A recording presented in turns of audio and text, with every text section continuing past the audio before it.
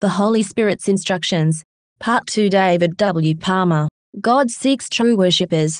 John 4:20-24. God also wants to rebuild David's tabernacle. Acts 15:16-17. In the epistles, the Holy Spirit gives us several clarifying directives to help us see what God expects of us practically so we can cooperate with what God seeks and wants. The first group is found in the following passage. 1. Be filled with the Holy Spirit, speaking, singing, giving thanks, and submitting. Continued from yesterday. Ephesians 5:18-21 NKJV. And do not be drunk with wine, in which is dissipation, but be filled with the Spirit. 19.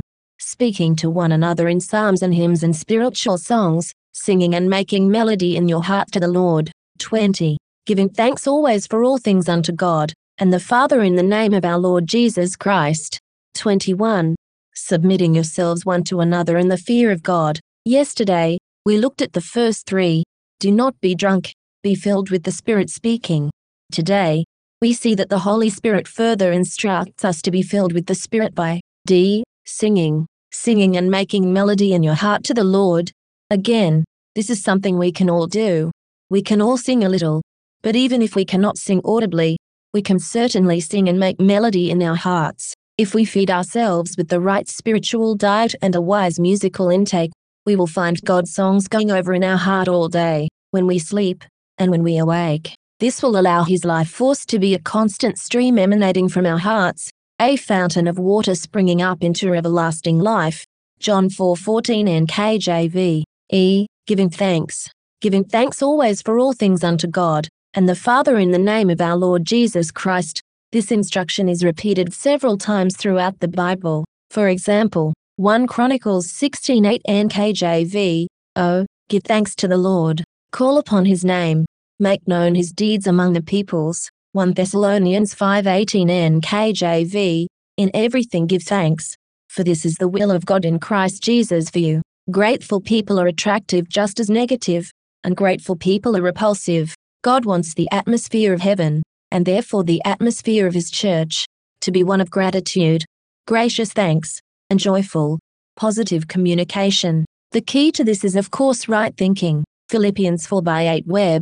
Finally, brethren, whatever things are true, whatever things are honest, whatever things are just, whatever things are pure, whatever things are lovely, whatever things are of good report, if there is any virtue, and if there is any praise, think on these things. Gracious thanksgiving, gratitude, and encouragement in love should be the default setting for all of our conversations. Then, should the Holy Spirit prompt us to say something else, corrective or instructional, it will be surrounded by the atmosphere of heaven's love. Submitting yourselves one to another in the fear of God. This is a very interesting instruction, one many of us dread. Thankfully, the Apostle Paul goes on in this chapter to expand on what the Holy Spirit means by one to another. He specifies exactly to whom he expects us to submit. For example, wives to their own husbands, workers to their own bosses, children to their own parents, etc. See Ephesians 5:22-6-9. Is submission all that important to a life of worship? Absolutely. Yes. Submission is fundamental to worship. Think about Jesus, a role model for worship. His whole lifestyle consisted of one surrender to God after another, beginning with submission to his human parents, and was subject to them.